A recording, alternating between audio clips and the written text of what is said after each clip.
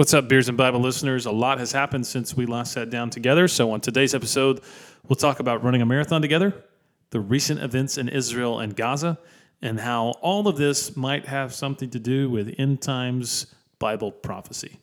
Should be a good one.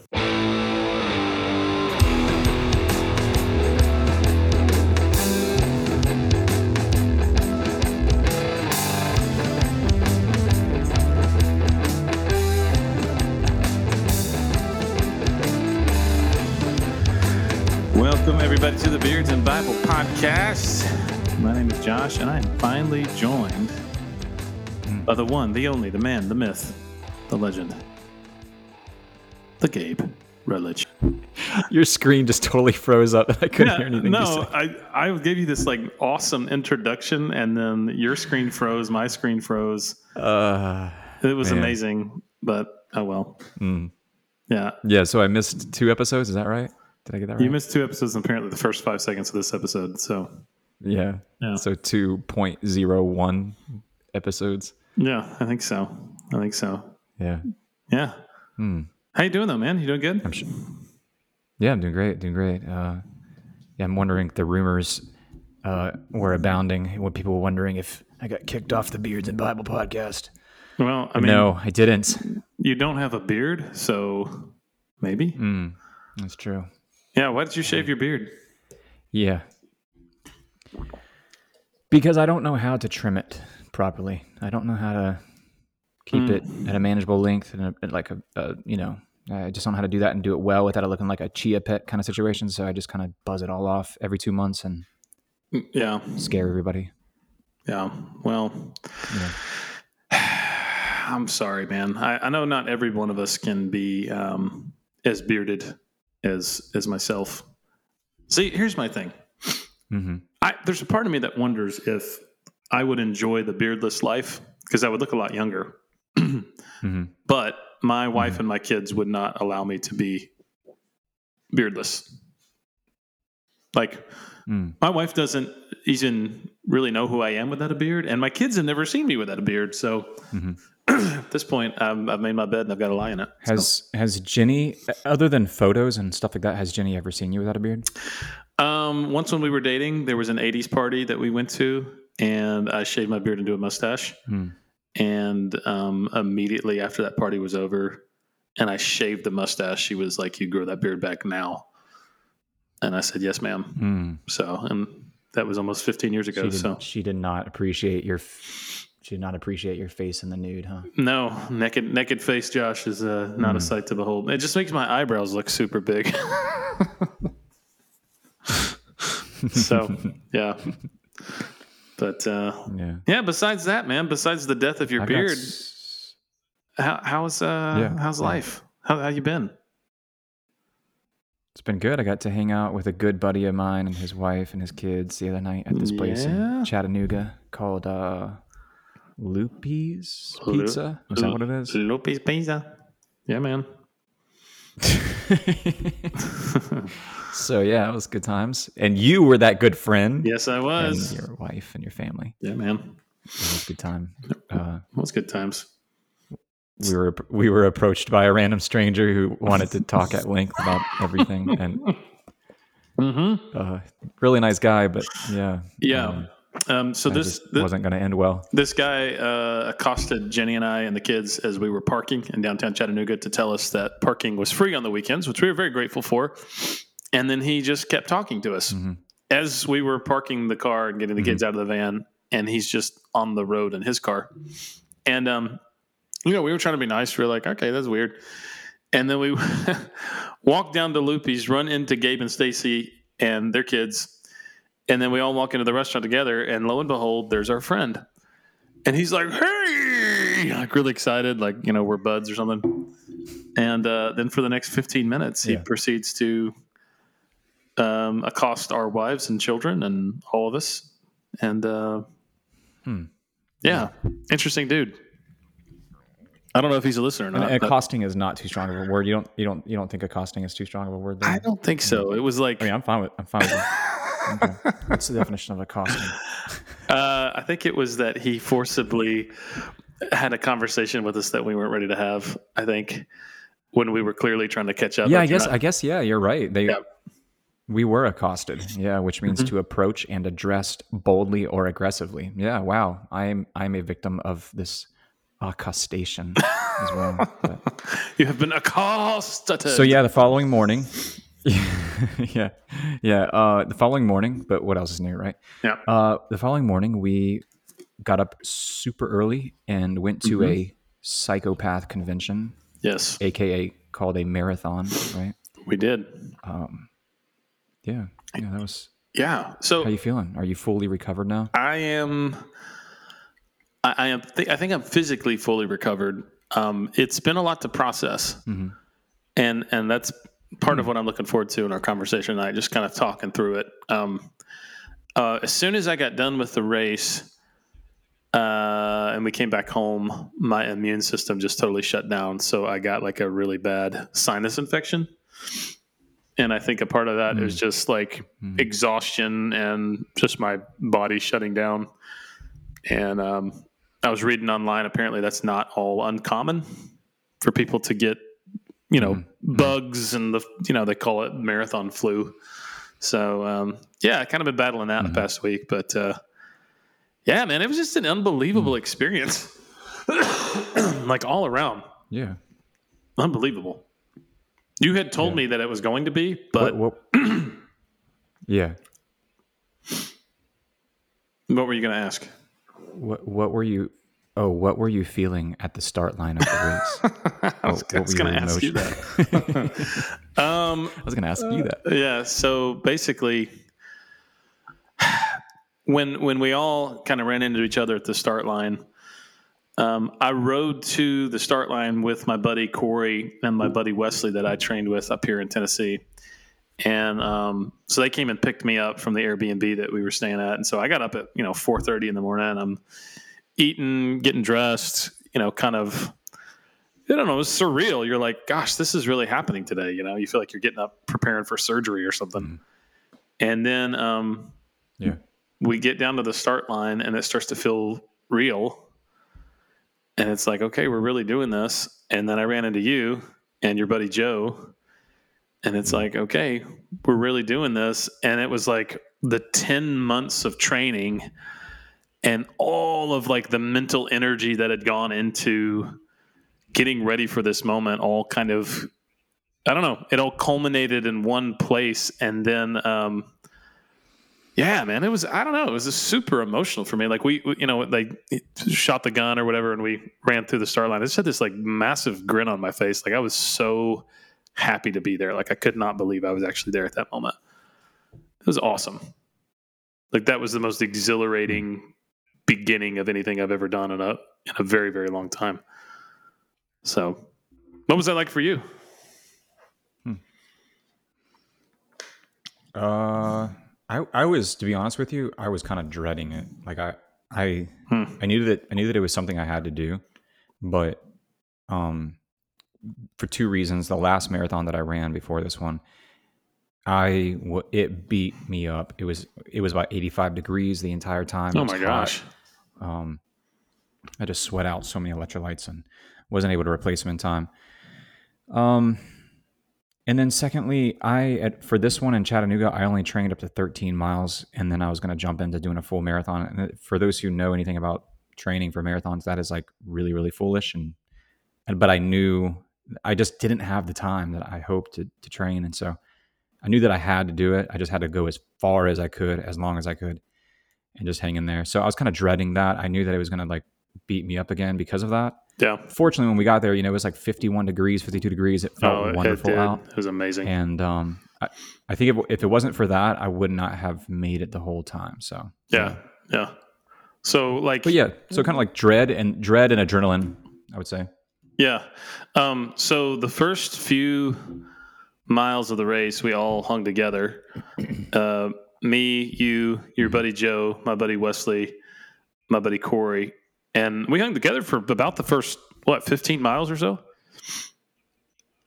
Yeah, lots of buddies hanging out. Yeah, running. So we found a pace group. So there's a guy with a running club in Chattanooga, and I guess he had done like Didn't you guys say he had done like the Berlin Marathon and all these like really competitive marathons? So he was a seasoned, prestigious kind of. Yeah, he was a seasoned runner, and so he had a big sign that he was holding up, said 4.5 hours. And so we all kind of talked and we were like, man, let's see if we can hang with this guy. Like if we can hang with this guy and finish somewhere in the neighborhood of this 4.5 hour thing, then that'd be awesome. And so we all kind of hung with this dude, and as we did, we started to like talk and crack jokes and kind of get to know people.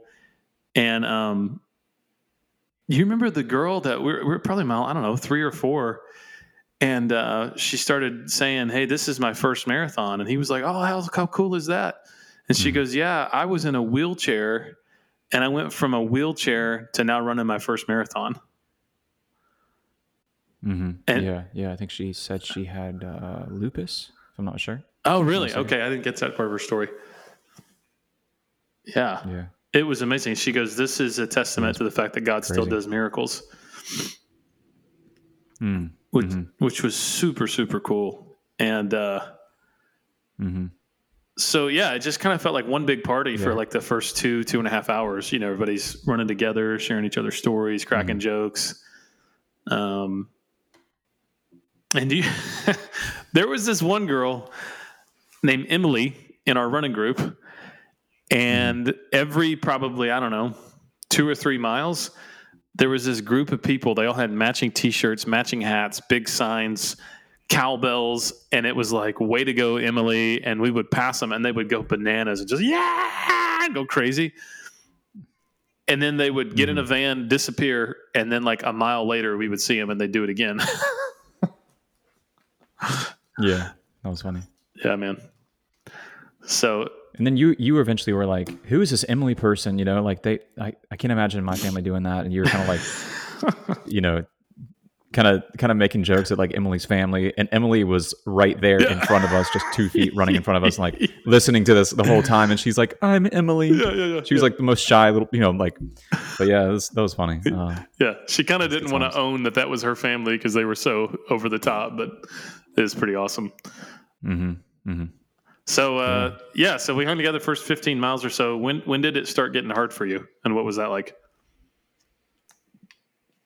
Okay, there was a point, we were over, I guess, on the south side of the river somewhere, and there was a long hill that was about a mile long going up a boardwalk. Maybe not a mile, maybe 3/4 of a mile. And dude, that smoked me. And then we hit the turnaround point at mile 15, and we're coming back. I think really mile 18, things started getting real for me. Because like I said, I only trained to 13 miles.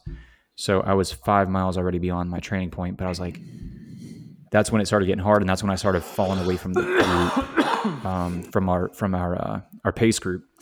And, you kind of just slip farther and farther back, and you're like, all right, I can't stay up with these guys. Maybe I can keep them in sight, and I can finish with them in sight. That's something. But you just kind of slowly, your muscles kind of start tightening up, and you just run out of steam. And that's probably mile 18 is when it really got real for me. Got difficult. Yeah, man. That's funny. That's the exact same place it did for me too. Although I think I started running out of steam before you did. And I just started slowing down. Like I didn't, it wasn't like I just quit, but it was like, I told somebody the other day, it was like I was turning up the volume on the TV, but the TV wouldn't get any louder. It's like I was putting myself more and more and more and more. And it was like, the more I pushed myself, my legs didn't move any faster. It was like, oh gosh, this is awful. And so from 18, most people. Oh, sorry. I didn't mean to interrupt. No, you're good. Like mile 18 is like what most people say when your body just, unless you keep really pounding a lot of fluids and different carbohydrates and stuff, your body just cannot physically endure 18 miles. Past that, you really hit a physical wall. Yeah, man. Yeah, and that happened for me. I hit that wall, and between mile 18 to mile like 22 was just, it was awful, man. It was like no man's land because everybody's spread out. There was no group to run with. There's not people to crack jokes and to talk, and doesn't feel like a big party. It feels like you're just in the middle of nowhere running by yourself. You're exhausted. You're tired. You're like, I don't even know what I'm doing. Mm-hmm. Yeah. I mean, you go into some deep, dark, isolated places. And that's the thing is like, you're so spread out at that point. Everybody in the race is spread out. So yeah, you're hundreds of feet away from the nearest person. Mm-hmm. And sometimes you don't even see another person, another racer, and you're just kind of like isolated in your own head. And yeah, and you go to some deep places, like the kind of dark places, like, why did I even do this? And am I going to finish it? Yep. Yeah, it's. Yeah, there was a moment while I was running where the thought crossed my mind. I think it was about mile 20 of, man, I've done 20 miles. I've had a great time. Jenny and the kids are at the start line. I've got my phone on me. I could just call her and have her come pick me up, and there'd be no shame in it. And for about like 15, maybe 30 seconds, 15 to 30 seconds, maybe, I entertained that thought. And then it was like I snapped out of it, and I was like, what? No. Like, I came this far. I have so many people that I know that are going to ask me about this race because I've told everybody I'm doing it. Like, no, I am not going to say that I quit my first marathon. I'm not going to do it. And so, like, I had to get to this point where I was just like, I don't even know how I'm going to do this, but I'm going to do this somehow. And so it was like one foot in front of the other, just trying to keep moving. Just keep moving. There was times I had to walk. When I get to an aid station, I'd walk some, and then I would run. And then I'd walk some, and then I'd run. And then, probably mile 22, 23, I come upon a man in a tank top who was limping along like somebody shot him in the back of his gluteus maximus. Some fool who only trained at 13 miles. Oh, yeah. Yeah. So talk about that cramping situation there, bud. Yeah. So I just got to a point where I was like, I know that I'm going to finish. And it was like a combination of like, I know I'm going to finish this, and I'm going to, even if I power walk the entire thing, I'm not going to get pulled out because I have enough time stored up and banked up, from keeping a pretty good pace all those ways. But then you start to think, well, I'm not going to power walk. I'm going to slow jog. And then you start kind of running a little bit faster and faster, and you tell yourself, okay, you can just keep this pace right here, and it'd be like a 10-minute pace, 10.5-minute pace. But I would hit hills and power walk up hills and then let myself kind of run down the hill. And I got to thinking like, I'm pretty sure Josh is back there somewhere. I'm going to do this until he catches up with me, and then we're going to finish together. And so that was my thought process. Was like, nice. my legs just, my muscles are just cramping. So it kind of gave me a second just kind of like let my muscles kind of re-energize a little bit. They were just really seizing up. And then, I actually got cold. So I put my shirt back on, and then I heard you back there, and I like turn around. I'm like, dude, there he is. And so I was like, all right, it's go time now. And so it was actually really encouraging to see you come around the corner. And I was like, all right, now we're going to finish this strong. And that was, it was about that time we started running together again. Man. And, this wasp came out of nowhere and stung you on the thigh. Holy cow. So surprising. Yeah. Let's talk about that for a second. So I hit mile 22. I run into Gabe. It's like, oh my gosh, you're still alive. And so it's like, let's do this together. So we start running together. We're like, yeah, we can do this. And within like 30 seconds of like me getting re-energized, I don't know what kind of wasp this was, dude, but like this massive wasp comes and stings me right on the thigh. It hurts like crap. My leg seizes up, and I grab hold of my leg, and I'm like, ah! And you're like, ooh, insult to injury. That was painful, man. I'm sorry that happened. Well, here's what's crazy. I've been stung by a lot of wasps and bees, and it's never really bothered me. Dude, I still have like this massive red spot on my leg almost 2 weeks later from where I got stung by the thing. So I don't know what that thing was, but yeah, it was awful. So anyway, that was crazy. Just an added challenge on mile 22, getting stung by a giant hornet wasp right in the leg right before I'm hitting the hardest part. But so the last like 3 or 4 miles we're running together, and the way that this course is designed is you're running like along the greenway for about 90% of the race. And then you get to the last mile And I don't know why they designed it this way, but you literally are having to go up like a handicap ramp up a hill to where the art district is. If you know Chattanooga, the Hunter Art Museum and the Walnut Street Walking Bridge. And dude, that hill getting to the walking bridge almost killed me. Like I thought I was going to pass out. Yeah. Yeah, it was steep. Yeah. That was the single most difficult moment of the race for me, trying to get up that hill on the last mile. Really? Oh my gosh. I came close to passing out. Like, I'm not kidding. Like I'm pushing and pushing and pushing and pushing and pushing. And I'm like, I don't know if I'm going to be able to not collapse. Like it's tough. Yeah. Yeah. Yeah. That last mile is it's this onslaught of emotions, in that last mile. Like you can begin to hear the announcer back at the finish line calling people in, and you can sometimes even get glimpses of where the finish line is. And yeah, it's your emotions begin to change and shift rapidly because you're going from this place of like deep, deep despair and exhaustion to suddenly like, I think I've got this, Yeah. I think I might just make it and finish strong. And so then you kind of begin to, I think we got up on the Chestnut Street Bridge, and is it Walnut Street Bridge the or major Chestnut Street inclines Bridge? were over. I'm sorry. Yeah, Walnut Street Bridge. Thank you. Sorry, Okay. I'm sorry. It's in that somewhere. Yeah. I don't know my I don't know my hardwoods. The Walnut Street Bridge. Yeah. So you get up on there and you're running across this wood bridge, this old historic bridge, and there's people that have already finished the marathon and they're lining the edges of the bridge, cheering you on, and they're saying, that's such an exhilarating time because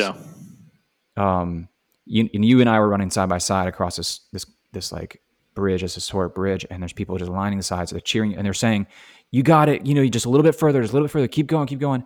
And then we got about halfway across the bridge, and I'm met with Noah, my son, his friend Michael, and my friend Joe from work. And they are there, and they run us across the bridge, and they're cheering us on and yelling at us and stuff. And it's just like this really, it's a very emotional moment where you're just like so relieved.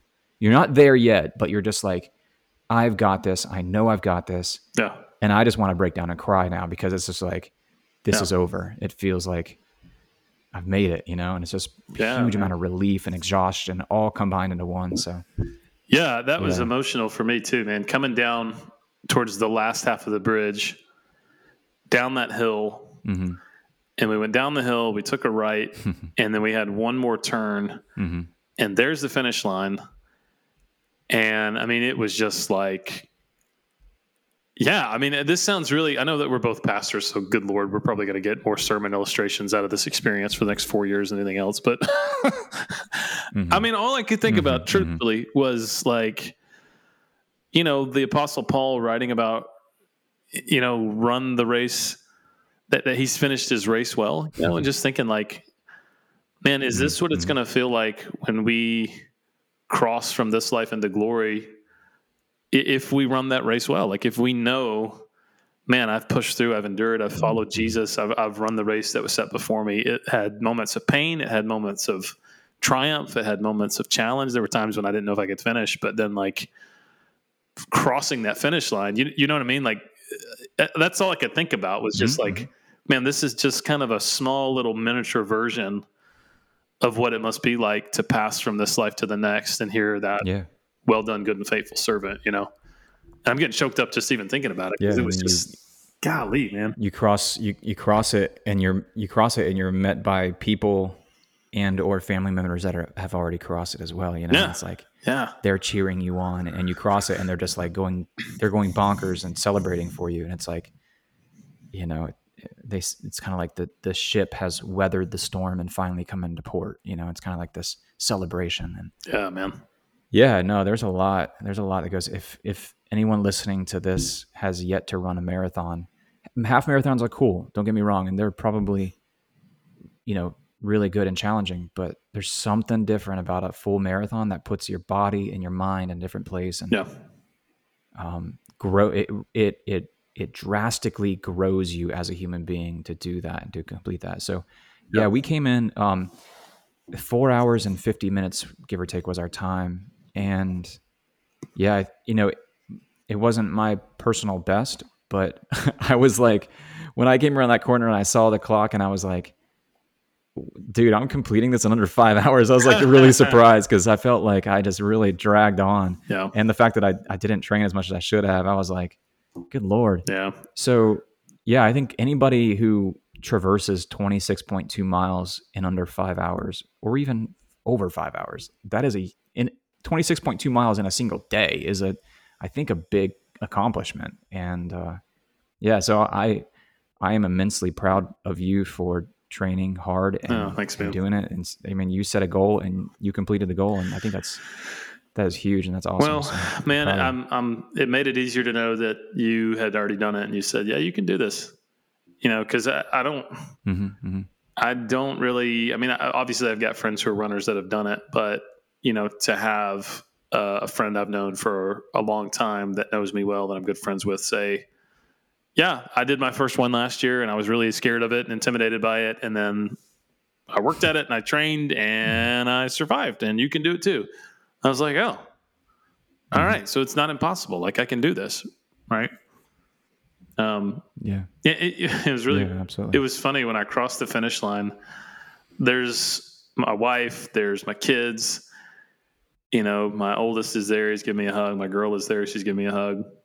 And my 3-year-old runs up to me, and his first words out of his mouth are, "Can I play something on your phone?" It's like, he looks at me. He's like, Dad looks really tired right now and worn down. Might as well just see if I can get his phone. So he said, "Can I play something on your phone?" This is an opportunity. This is opportunity. Yeah. That's hilarious. What would you say the highlight? No regard. Yeah. What would be the highlight of the race for you? Other than finishing?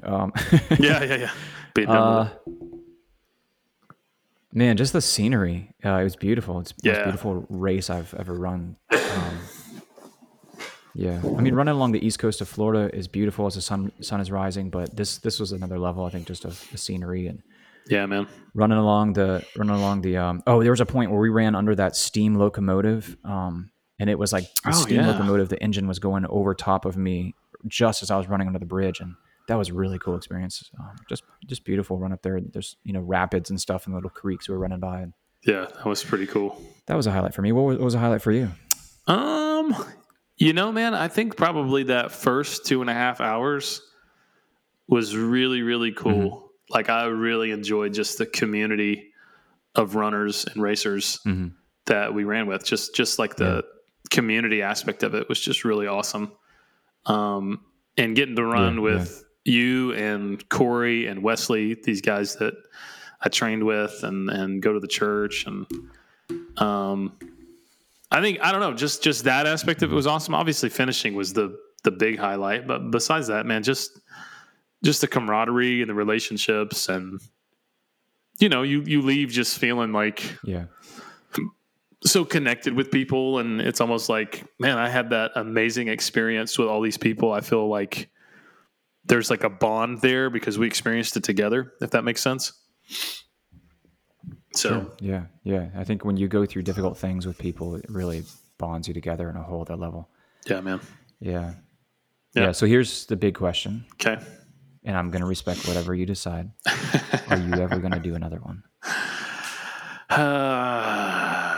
I must choose my words carefully because I know my wife is listening to this podcast. So here's the deal. Never say never. Thanks, Fievel. Man, this was a massive, massive, massive commitment for me. Not just the race itself, but all the training that went into it. I mean, gosh, towards the last 6 weeks of the race, I mean, I'm running, I don't know, I was running close to 40, 50 miles a week, something like that. And so my wife had to basically, on the weekends when I'm out there training, basically be like single mom on Fridays or Saturdays when I went out and did a 20-mile run. And then I come home from a 20-mile run and all I want to do is lay around the house and eat. And so she basically had to make massive sacrifices so that I could do this, and I'm super, super, super, super grateful for her for that. And she was happy to do that because she knew this was a goal of mine. But I think as we got closer and closer to race day, I started kind of seeing like, man, I've put her through a lot with this, And I think it would be different if we were in a different season and the kids were older and the church wasn't as, just in the busy season that I shared with you and Stacy, just how busy of a year it's been for us as a church family. So, yeah, it was an amazing experience, and I'm glad I did it, but it was a lot, So this is a long way of saying, yes, I will probably do it again. Will I do it again anytime soon? But not right now. Probably not. Yeah, probably not. Yeah. I think that's a wise decision. Yeah. Maybe a half marathon. Maybe a triathlon. I did triathlon last summer. That was fun. Wasn't as much training. I have never trained this much for anything physical in my entire life. This was crazy. This is crazy. So I don't know, man. I think I've got a couple more left in the tank. Just probably not until my kids get older. But what about you? You already know the answer to this question for you. Aren't you doing one like tomorrow? 3 weeks. No, I got. It's the Sunday after Thanksgiving, so I've got a few more weeks. But no, I feel good. I'm pumped. I'm pumped for it. I'm gonna PR this one. I'm feeling it. It's gonna be flat. Flat is good. I'm getting out. I'm taking my training serious this time.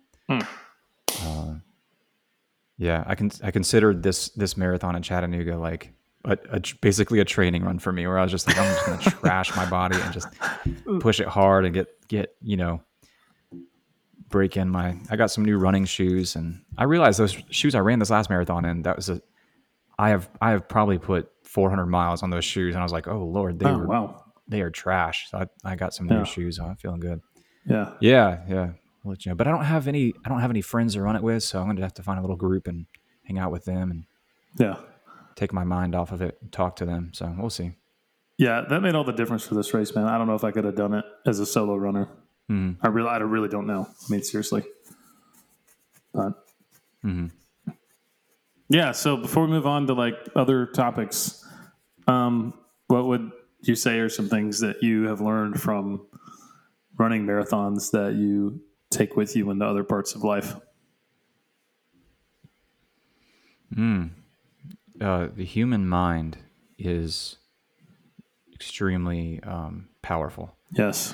To either control your body or not control your body. I think doing marathons and long distance running has greatly increased in me self-discipline, confidence, and like impulse control. And I think it just made me a more positive human being, I think, just overall. So what about you? Man, 100% exact same thing. Like, there are so many glass ceilings you have in your mind where there's this little voice that says, I can't do that, which has been really funny since I've, when people find out that I did this and I ran the marathon, people will tell me, oh, I can't do that, like immediately. And I don't say anything, but I was just thinking in the back of my head, like, the reason maybe you can't do it is because you think you can't do it. You know what I mean? Like, there's probably a lot more that people could do, but they've told themselves they can't do it, and so that's why they don't do it. I think one of the things that I learned is that, like, our excuses, 95% of the excuses we give ourselves for things that we say we can't change about ourselves, they're not actually legitimate reasons. They're just excuses. Does that make sense? Yeah, 100%. And here's the thing, like, I mean, running a marathon is pretty much mostly a waste of time. But like, in terms of like disciplining yourself to eat healthier, or just get out and exercise, or lose that weight that you're trying to lose, we make so many excuses sometimes, and or just making a habit of like reading the Bible on a daily basis or whatever. Just man. Having that discipline is, I'm not trying to go all David Goggins here, but it's like, it's so important to set up small, and I always say consistency beats complexity. Yeah. Just be consistent in a few small things, and your life will be changed. Just start tomorrow. Just start tomorrow doing something small but consistently, and your life will be better for it. Absolutely, man. And it's been interesting to see since I started running for this marathon and training. I've also set up habits of doing things like, reading my Bible at the same time every morning and praying at the same time every day. Almost to say, as I'm growing in this physical discipline, I also want to maintain my spiritual discipline. I don't want to sacrifice one for the other, And as I got more, as I got more used to continuing this physical discipline of training, it was almost like it bled over into my spiritual discipline as well. Of just okay, I've trained myself to. I'm not going to give myself a reason. Oh, I'm too tired today, or I can sleep in. No, I'm going to get up and I'm going to put my running shoes on. I'm going to get out there and I'm going to run. I don't care what my body tells me right now. My mind is going to win. And it's the same thing when the alarm goes off and I'm supposed to be up reading my Bible and praying. No, I'm going to do it. I don't care what my body tells myself. My soul says I need the Lord right now, and I'm going to seek him this morning before my kids wake up and make lots of noise and I can't focus while I read my Bible. So just that, like you said, consistency. It just grows you and stretches you as a person. You find out that, man, a lot of the excuses I've been giving myself for not living a disciplined life is pretty lame most of the time. So definitely value there. Yeah. Your muscle is as much as a brain as, I'm sorry, your your muscle, your brain. Oh, your brain.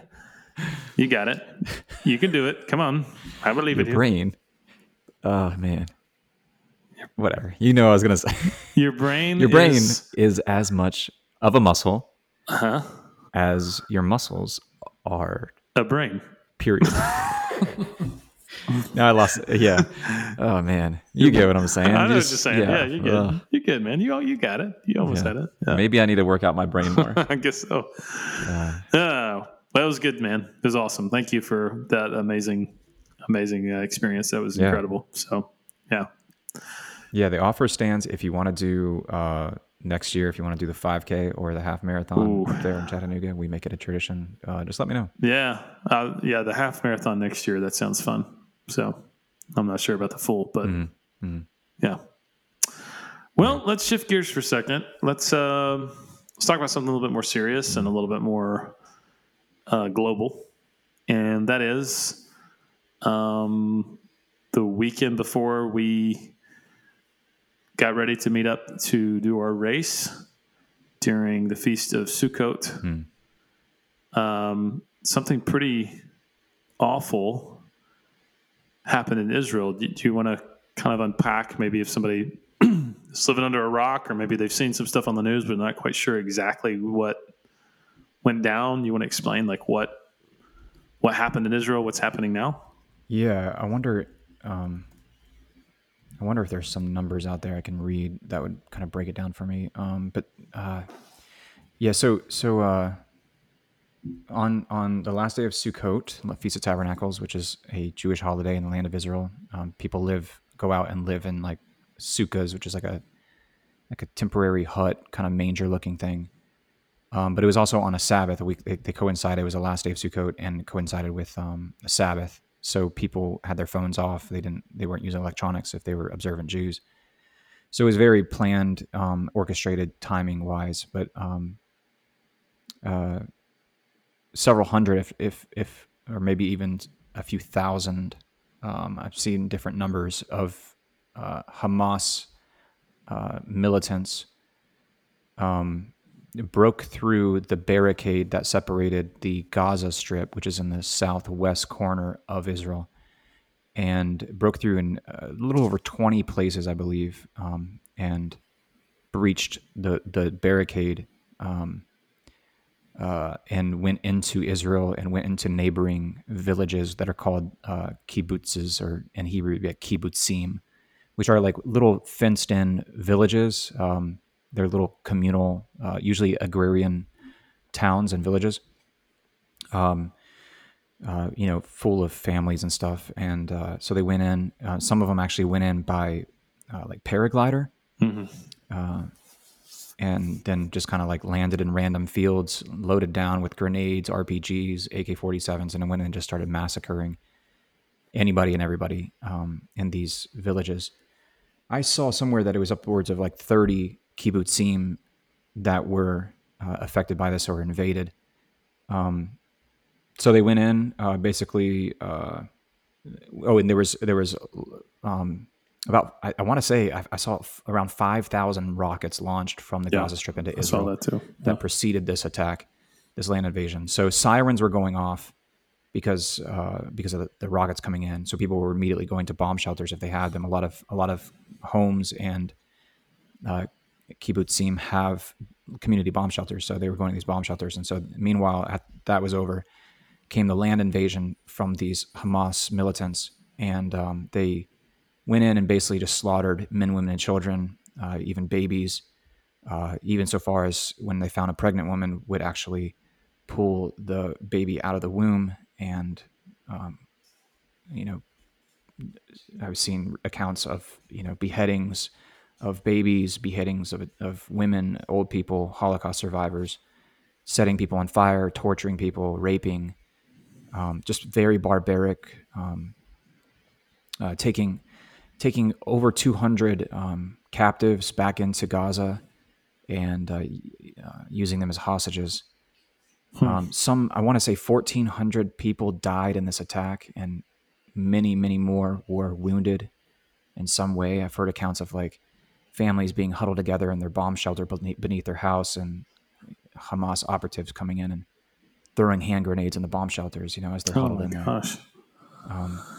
Just indiscriminately, just killing people as they drove through the roads. Can you explain to somebody that's listening, like if they don't know who Hamas is, who is Hamas, and why would they attack? What would be their motivation and their reasons for attacking like this?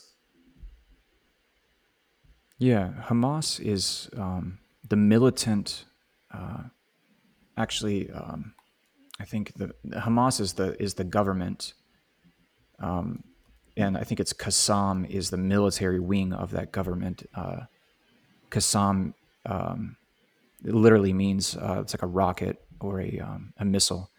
Hamas is the Islamic government that was popularly elected in this region called the Gaza Strip. It was popularly elected to become the governing force within the Gaza Strip. And I think that was back in 2007, if I'm not mistaken. So Hamas has a military wing branch called the Qassam, and they are an Islamic, they're like a theocratic state, basically, that believes in the enforcement of Sharia law. They're basically like ISIS. You can compare them to ISIS. Yeah, exactly okay. Like ISIS. Yeah, they're actually under the umbrella of the Muslim Brotherhood, part of the Muslim Brotherhood. Okay. And so yeah, ever since 2007, when they were popularly elected as the government in the Gaza Strip, Israel was like, okay, well, that's the case, and they're openly, publicly calling for the eradication of Jews and the state of Israel. And Iran is publicly supporting this government called Hamas. Israel was basically like, okay, well, they're just, several hundred yards from our closest towns. Therefore, we're going to take precautionary measures and put up a barricade around the entirety of the Gaza Strip. And sure enough, they started launching rockets in that were, just randomly would be launching rockets with no aiming or anything like that, just trying to hit as many civilians as possible. They've been doing that since 2007, and it just goes on and on and on. And there would be like Israeli retaliation and airstrikes or whatever that would happen. But it was discovered too that Hamas was tunneling deep underground and trying to get into mainland Israel under these barricades to come up and basically do the thing they did back on October 7th, but do it via penetrating under the ground. Yeah. And those tunnels, thankfully, were destroyed. But that's what, quick crash course on what Hamas is. But, so essentially, they are a terrorist organization that, like the Taliban in Afghanistan, they essentially run the government. They were elected in the government, and their military branch is basically committed to waging a jihad against the Jewish people, because of extreme hatred for the Jews, or the hope of wiping Israel off the face of the map and giving that land back to Palestine, or kind of both, or what does that look like? Yeah, both. Okay. Yeah, both. Yeah, so they don't. Yeah, they believe in the eradication of Jewish people, and they believe in the. They absolutely don't want there to be any kind of Jewish state that would be called Israel. They want, and that's the thing is people say, oh, there needs to be a 2-state solution. There needs to be. So that's been presented to them many times by the Israeli government and other foreign entities, and they have flatly denied it and not accepted it. They don't want there to be Jewish people in the Levant whatsoever.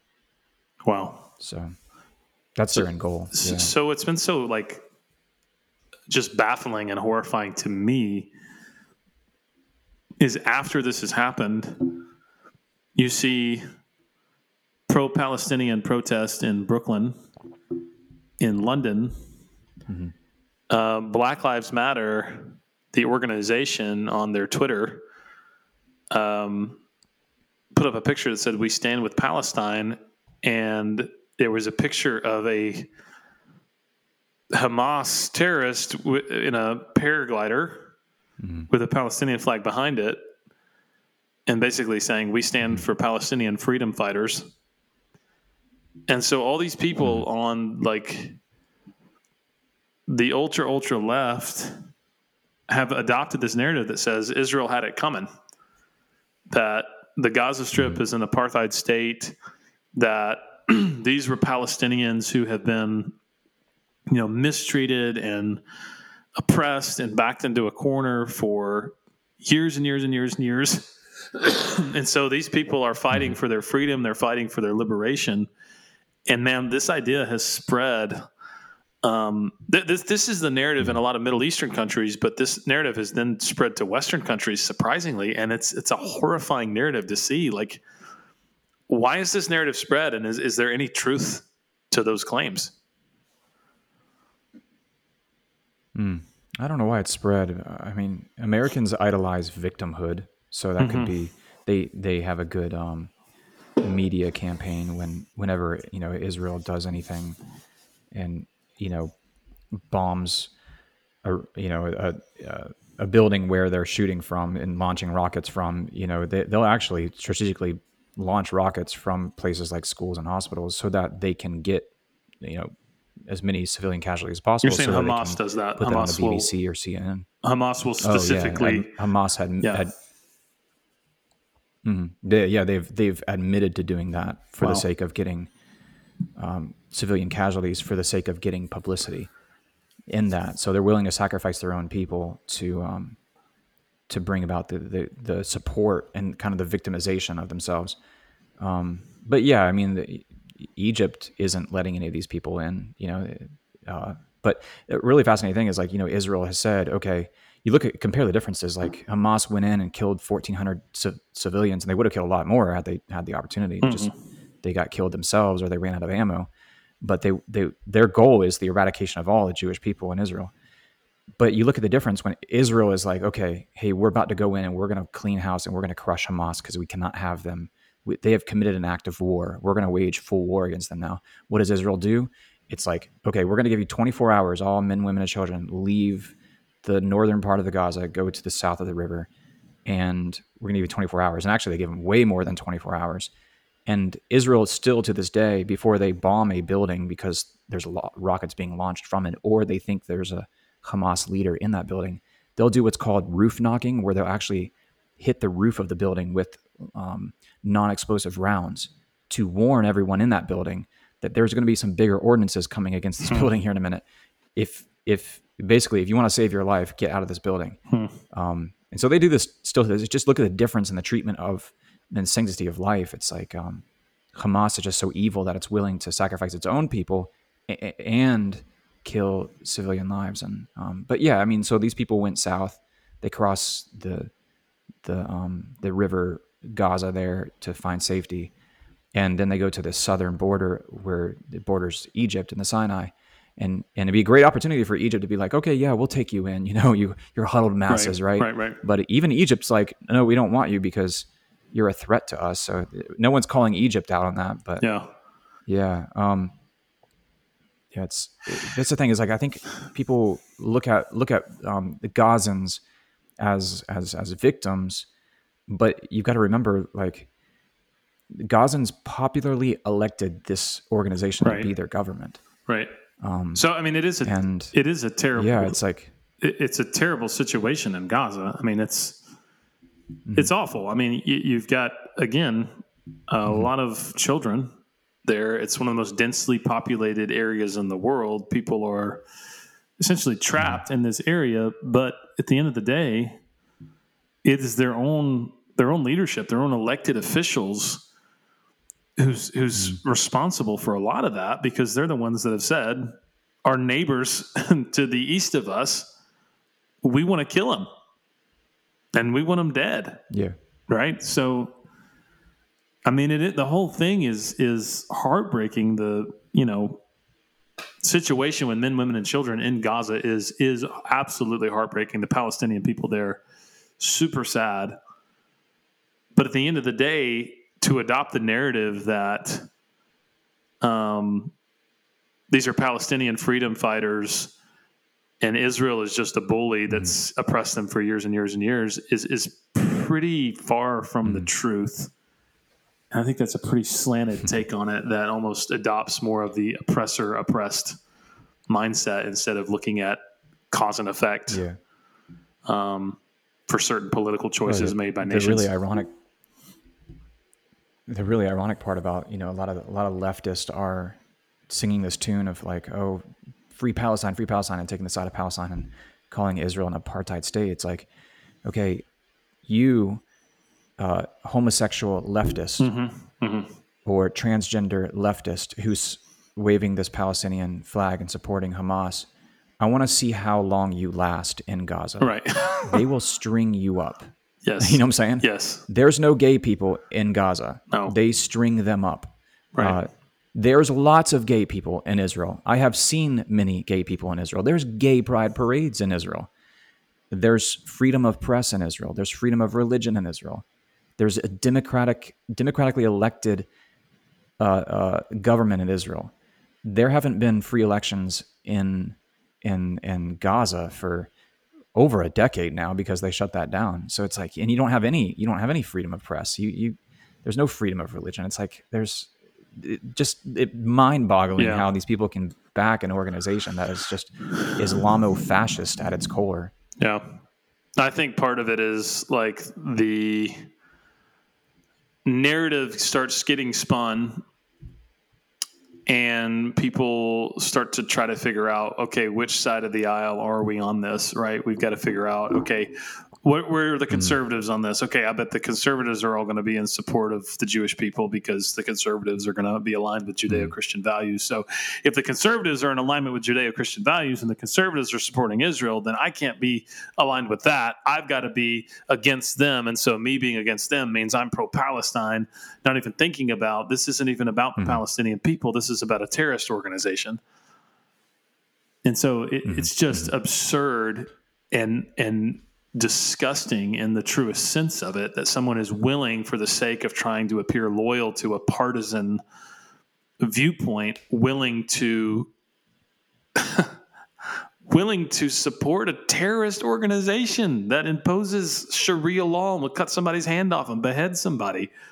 That does some of the things they do. I mean, it's just absurd. Yeah, it's just stupidity. Yeah, man. Yeah, and the fact of the matter is there has never in history ever been this thing called a Palestinian state. That's a new modern invention. There have been a series of empires that have come in to this region of the world in the Middle East that have taken over, and even through the changing hands of all these different empires, there's never once been this era called, or this place called the Palestinian state. Just never has been. And it was British Palestine before it was this nation of Israel, right? Mm-hmm. Okay. Yeah, it was under British control, and there was lots of Jews living there as well. And that's the thing, is like, even in Israel, there's lots of Arabs living in Israel. It's not like Israel is this racist apartheid state. I don't know what the breakout is percentage wise, but a large part of Israel's population is Arab, ethnically Arab, and somehow they all get along, right? It's like, how is that possible? But people don't think that. People think Jews versus Arabs, and that Arabs are in Gaza, and there's just like this racial thing. But it's just not true. It's an ideology thing. It's a religion thing, and ultimately it goes back to like a biblical thing, and it goes back to, did God promise these people this land or not? And which God do you worship? That's ultimately what it boils down to. That's the core of this whole thing. Is God a liar, or is he not a liar? Like in Amos 9, verse 13, it says, "Behold, the days are coming, declares the Lord, when the plowman shall overtake the reaper, and the treader of grapes him who sows the seed. The mountains shall drip sweet wine, and all the hills shall flow with it." And he says in verse 14, "I will restore the fortunes of my people Israel, and they shall rebuild the ruined cities and inhabit them. They shall plant vineyards and drink their wine. They shall make gardens and eat their fruit. I will plant them in their land, and they shall never again be uprooted out of the land that I have given them, says the Lord your God." So we either believe that or we don't. That's either God speaking or it's not. And if you have a biblical worldview, if you profess faith in the God of Abraham, Isaac, and Jacob, and you believe the book of Amos is divinely inspired, then you have to choose what side you're on. What would you say to our friends that are amillennial, or they would say ethnic Israel doesn't really have a special heritage? You know, the people of God are the people of God. There is one Israel, and that's the spiritual Israel. Anyone that believes in Jesus, right? I mean, of course, they would be sympathetic towards the people of Israel, but I mean, how would you respond to them and how they're viewing this conflict in the midst of that? So they're saying basically that Israel has been completely spiritualized and is now so like those who follow Christ are Israel. Yeah. I'd say you have to do quite a bit of gymnastics, biblically speaking, hermeneutically speaking, to make that fit within the Bible. Yeah. And that's the other thing too, is like in 1948, something miraculous happened. And that was, for the first time in thousands of years, there was again a nation state on the map called Israel. And suddenly a couple thousand years of church dogma that has just been plain wrong and supersessionist at its core has to be reevaluated. And we have to say, wait a second, maybe we were looking at eschatology incorrectly, because now it seems like the things in the book of Amos, for instance, and many other prophetic passages are actually coming to fruition on a more literal level than what we thought they would be. Sure. So that's what I would say. I would say that's a dangerous game to play with God's people. Yeah, no, I'm with you. I'm definitely not a person that would say, "Hey, it's just spiritual Israel." I mean, you and I have talked about it. I mean, I believe that God has a plan for ethnic Israel. I believe that God's his plan for all of the end is going to take place there in the epicenter of Israel. I believe that Israel is going to be the headquarters for the Messianic kingdom. Jesus rules and reigns from the throne of David in Jerusalem. Like I'm there with you on it. It's just interesting to me to see, as all this unfolds. I mean, the big question I think on a lot of people's minds, and I've gotten it as a pastor, is, and I'm sure you've probably gotten it too.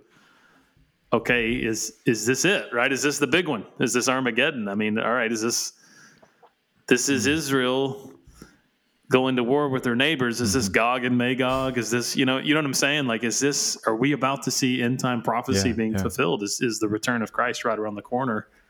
So I mean, what do you say to that? I don't know. We would be saying this is the big one if we lived in 1948 and we saw the foundation of That's very true. the nation of Israel, and I mean, that's the thing is like Israel declared independence in 1948. The UN voted to affirm that, and then a massive war broke out. And many other Arab nations surrounding Israel immediately invaded Israel, and this little ragtag army miraculously was victorious against all these other nations. Then in 1967, 1973, the list goes on of conflicts that Israel has had to endure. But we would all be saying the same thing, that this is maybe the big one in all those times. So I just don't know. I don't know if this is the big one. It could escalate really quickly, and and it could turn into a really big deal, or it could be nothing. But I will say I've never seen in all those past conflicts, I've never seen the amassing of U.S. troops and warships in the Mediterranean like we have seen with this. Yeah. I mean, we may very well have boots on the ground already in Israel. I know that the 26th, I think it is, Marine Corps Expeditionary Force suddenly left Kuwait, and they're nowhere on the radar right now, but they're somewhere. They ended a training operation in Kuwait super early to go somewhere, left in the middle of the night, and no one really knows for sure where. But I know that we have a lot of hostages still in Gaza that are American citizens. There were American citizens killed in this attack, and yeah, so I mean that's different. That didn't really happen in the past conflicts like it did in this one. So that's an interesting dynamic too. I'm keeping an eye on too, is our involvement in it. But yeah, it's really interesting. I don't know if it's a big one. There's a lot of people who are students of biblical prophecy that have said that, Gog and Magog, or, the different forces that are described as merging together in the Battle of Armageddon that make war against God and the people of God. It would involve Persia, which modern Iran is ancient Persia. And then it would involve an army to the north, and the northern superpower that opposes a lot of Israel's interest would be Russia. And so there have been people who have tried to say, okay, so Iran supports Hamas, and Iran and Russia are allies. So if Persia gets involved or Iran gets involved, and then Russia gets involved because Iran's involved, that's a fulfillment of prophecy right there. We need to buckle our seatbelts because Jesus is right around the corner, I think that's an interesting theory, but at the end of the day, I'm not really sure it would. God could do anything He wants. You know what I mean? Like you said, if we would have lived during the Yom Kippur War and been around, there's probably pastors that were saying that and saying stuff about the Soviet Union and things like that. So it very well could be the fulfillment of biblical prophecy, but the reality is a lot of biblical prophecy that is fulfilled, you don't know it until much later. You know what I mean? Mm-hmm. Yeah. So how do we as Christians need to be praying and thinking about this conflict? What do you think our prayers should be? What do you think our hearts should be? What do you think our minds should be when we think about Israel and Hamas and the potential of the big one, Armageddon, World War III? Yeah, I mean, we got to remember, war and death, especially of innocent humans, is a tragedy in God's eyes, regardless of who they are, what side they're on. Absolutely. And it's a product and a symptom of living in a fallen and sinful world. In addition to that, so we should be praying for peace. But in addition to that, Psalm 122, verse 6 says, pray for the peace of Jerusalem specifically, and may those who love you be secure. And praying for Christ's return for His kingdom, because that will be the ultimate fulfillment of Amos chapter 9. When we beat our our swords into plows, right, and use them as farming implements. I look forward to that day. And until then, it's like Israel has a very, I would say, divine right to defend themselves at this point, and protect themselves. Yeah, I think that's how we should be praying, and just praying for his return, and that it be soon and in our day. Yeah, no, absolutely. I'm right there with you. I would say yes and amen to that. I would also add, keep a level head. Mm-hmm. Don't be easily swayed by YouTube prophecy experts, right? Yeah. Or Fox News. Yeah. I mean, mm-hmm. I think there's a way we should be engaged.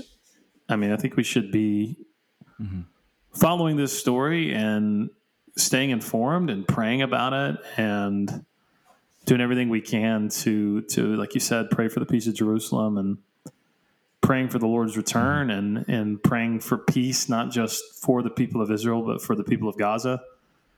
But I also say, but just keep it level-headed about it. Because, I mean, God's not giving us a spirit of fear. And the point of the book of Revelation in your Bible or Daniel in your Bible or anything, even Jesus talking about his own return is not so Christians can open their Bible and then pull up their, Twitter newsfeed and Bible Twitter newsfeed. Oh, wow, look, there it is. Like the whole point is be encouraged. The brokenness comes to an end and Jesus is victorious. And be faithful, be faithful, right? Keep doing what Jesus has called us to do. And one of the things Jesus said is this gospel must be preached to the ends of the earth, and then the end will come. And so, we should be getting busier now than ever before in any time in human history if we want to see the return of Christ. To share the gospel, to live out the Christian faith, to be who it is we're called to be. Because if Jesus is right around the corner, man, blessed is that servant who is found busy doing the work of the master when the master returns, not the servant who's sitting there looking at their Twitter newsfeed and their Bible trying to figure out who the Antichrist is. Which is it's Oprah Winfrey, in case you're wondering. Amen. Yeah. Or Dwayne "The Rock" Johnson. I could see him being the Antichrist. Everybody loves him. Yeah. Or no. The favorite right now is Elon Musk. But no, too many people hate him. Yeah. Yeah, you're right. Maybe. The word Hamas in Arabic, it means zeal or courage. The word Hamas in the Hebrew language means violence, but not just any violence. It's connected to the idea of a bird of prey that swoops down and grabs its prey that is completely unsuspecting of its presence. And have you ever seen, especially if you have chickens or something, a hawk comes through and just grabs a chicken, and sometimes they even rip its head off and then fly off, it's just that kind of violence. It's completely unprovoked, unexpected. And that's the idea of Hamas in Hebrew. And I was wanting to maybe read and close out with Isaiah chapter 60, starting at verse 14. It says, the sons, speaking to Israel, the sons of those who afflicted you shall come bending low to you, and all who despised you shall bow down at your feet. They shall call you the city of the Lord, the Zion of the Holy One of Israel. Whereas you have been forsaken and hated, with no one passing through, I will make you majestic forever, a joy from age to age. You shall drink the milk of the nations, and you shall nurse at the breasts of kings. And you shall know that I, the Lord, am your Savior, and your Redeemer, the Mighty One of Jacob. Instead of bronze, I will bring gold. Instead of iron, I will bring silver. Instead of wood, bronze. Instead of stones, iron. And I will make you overseers peace. Make your overseers peace, and your taskmasters righteousness. And Hamas, violence, it says in the original language, shall no more be heard in your land. Devastation or destruction within your borders. You shall call your walls, and the Hebrew word here is Yeshua, salvation, which is the name of Jesus. You shall call your walls salvation and your gates praise. So I don't know. That's my prayer, I guess, is Isaiah 60, that it be fulfilled, that Hamas, that violence and injustice not be heard in the land, but not only in that land, but in our land as well. But yeah, this conflict in Israel is serving as a decision point for so many. People are having to choose which side they were on. And read your Bible, get in your Bible, and see that the nation and the people of Israel are the apple of God's eyes, and he's going to keep his promise, and he does not change. So figure out where you stand on that. Make a decision. Absolutely. And get in your Bible. You can't get wrong. Absolutely. Or it wouldn't be the Beards and Bible podcast. Although tonight it's just Beard and Bible podcast. Mm-hmm. So. Beard and Bibles. Well, Gabe, it's been fun hanging out, man. Enjoyed it. Enjoyed catching up. It's been great. Till next time. Yeah. If anybody has any questions about any of this, or you want to go on a run with Gabe or I, send us an email, beardsandbiblepodcast@gmail.com. And thank you guys for listening. We will see you guys next time.